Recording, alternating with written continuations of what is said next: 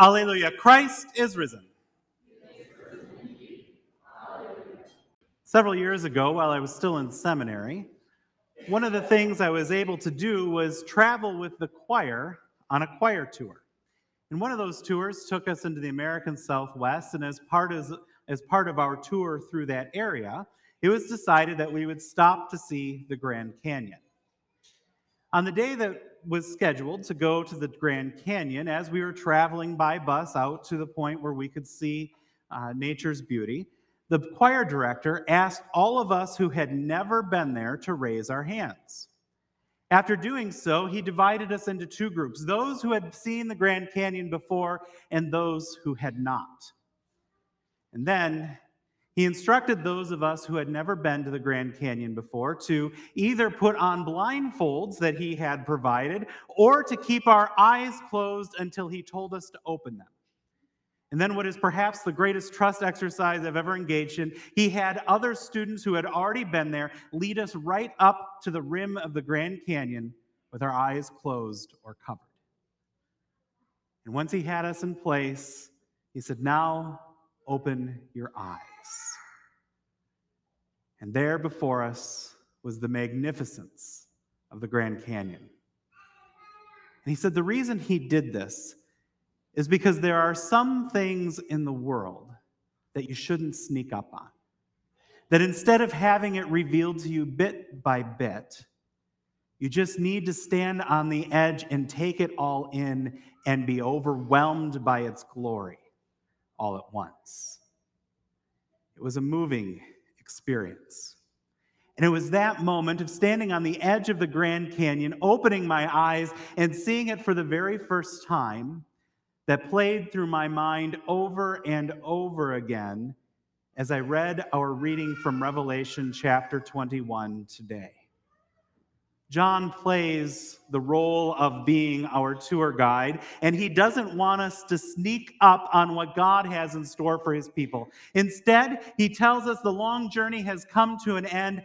Open your eyes and see what God has designed in all of its magnificence for you, his people. He wants us to take it in all at once so that we can live the full impact of what God has designed for his future, so that we can be overwhelmed by the magnitude and the majesty of what God has in store. He doesn't want us to see it bit by bit, but all at once, so the splendor of what God has done can take our breath away. It's for this reason that Revelation 21 is my favorite passage in Scripture. It's one of the most beautiful moments in all of the Bible because page after page, God has laid out for you the story of salvation. We've heard the story of God sending prophets, apostles, his Son, all to call the world to repentance, to give them forgiveness, to prepare them for this moment.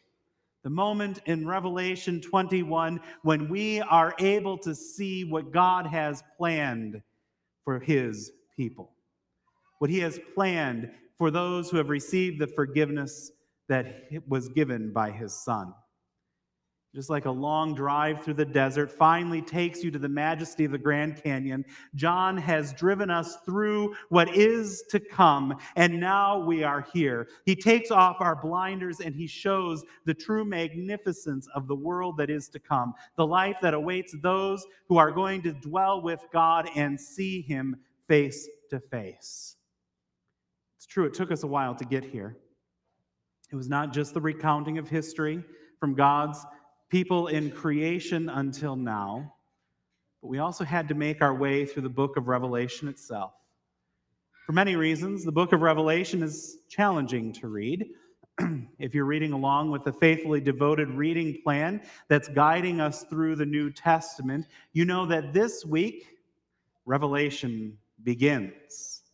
We have started to make our way through this final book of the New Testament, and this can cause apprehension.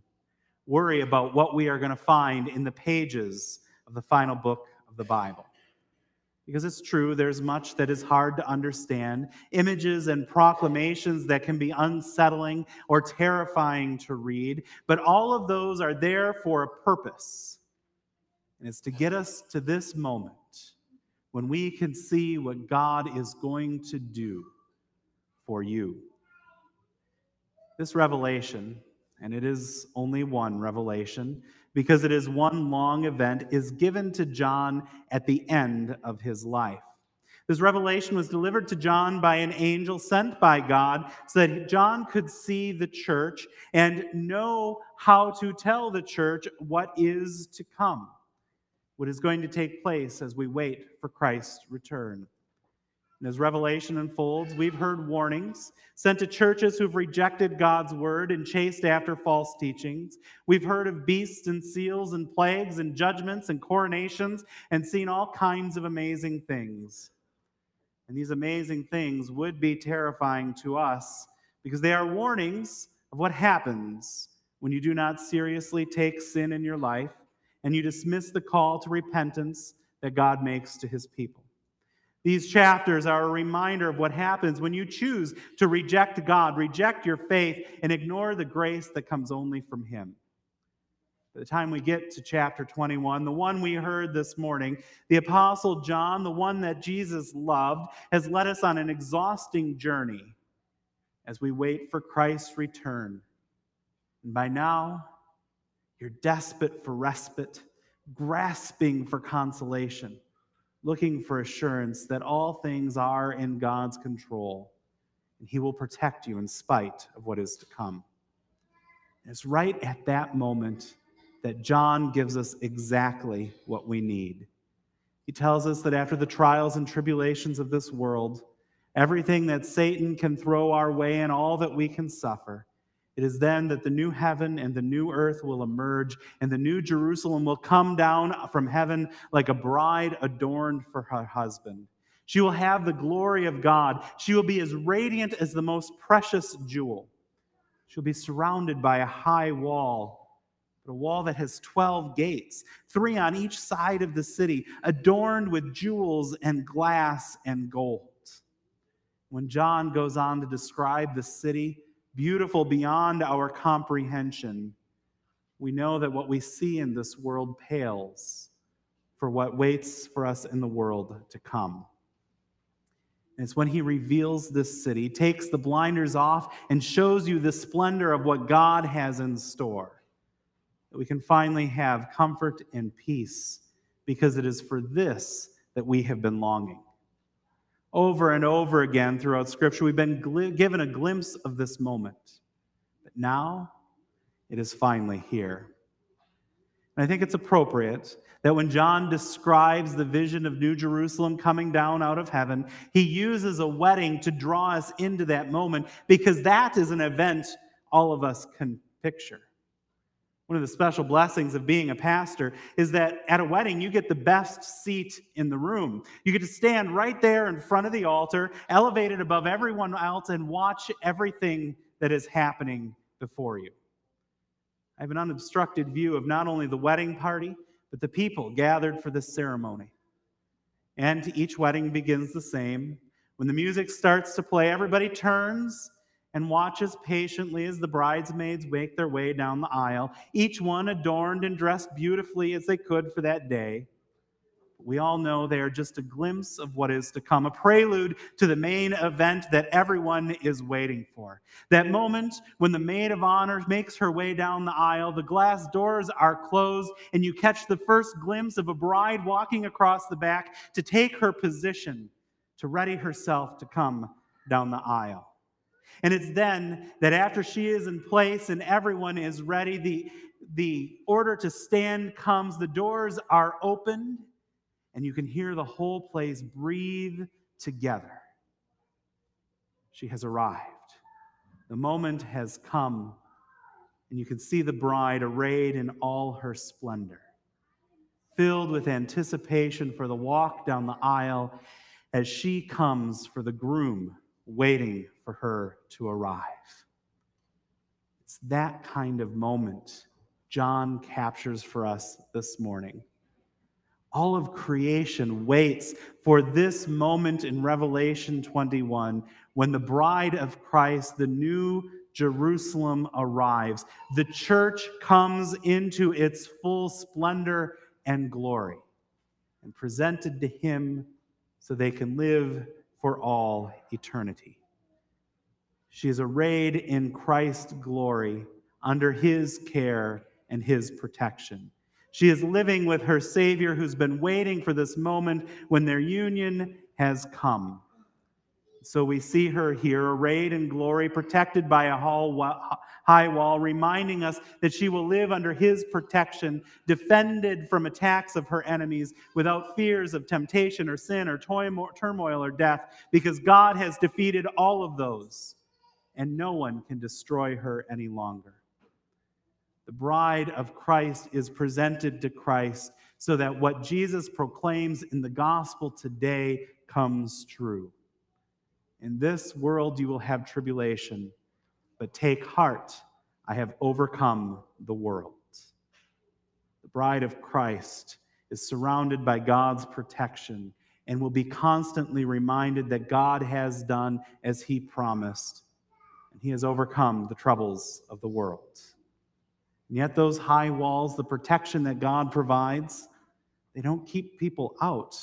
There are 12 gates flung open to allow abundant access to all those who believe, all those who have received his forgiveness, so that all God has called to be his own can dwell there with him forever. What an amazing moment, an amazing sight, as John takes the blindfold away and says, "This is what God has planned for you." And then he goes on to say that more than just being a sight of beauty, life in this city far exceeds what you could ever imagine. There's no temple in the city because you don't need a priest to intermediate between you and God. You don't need to come to just one place for God to deliver his gifts to you. No, in this city, the city of God, God dwells with his people. Dwells with you in such a way that he wipes away the tears from your eyes and promises there will be no more death. There will be no more mourning or crying or pain. All of those have passed away because those who live in the city of God have had their names written in the book of life, given to them in the waters of baptism, so they can dwell there forever. In other words, those who dwell there with him are already those that he has washed clean in the blood of the Lamb. And this is what ultimately gives comfort and peace with the arrival of the New Jerusalem. That all that she has to offer, the radiance, the splendor, the holiness, the protection of God, all of this is given to you by God, not because of what you have done, but because what God has done for you, because he has called you by name and given you the life that Christ wins on the cross and his victory over the grave. He has given it to you. He says, you are holy, righteous, forgiven, saved, an inheritor of eternal life. This is for you. And in the New Jerusalem, all this remains true. No one has earned their spot there. It's given to you because God has loved you and written your name in his book of life. So he calls you to dwell in this city with him, to live in the midst of his holy people, so he can do as he has promised, wipe away the tears from your eyes, and assure you that even as you face tribulation in this world, take heart. He has already overcome it. Amen. Alleluia. Christ is risen.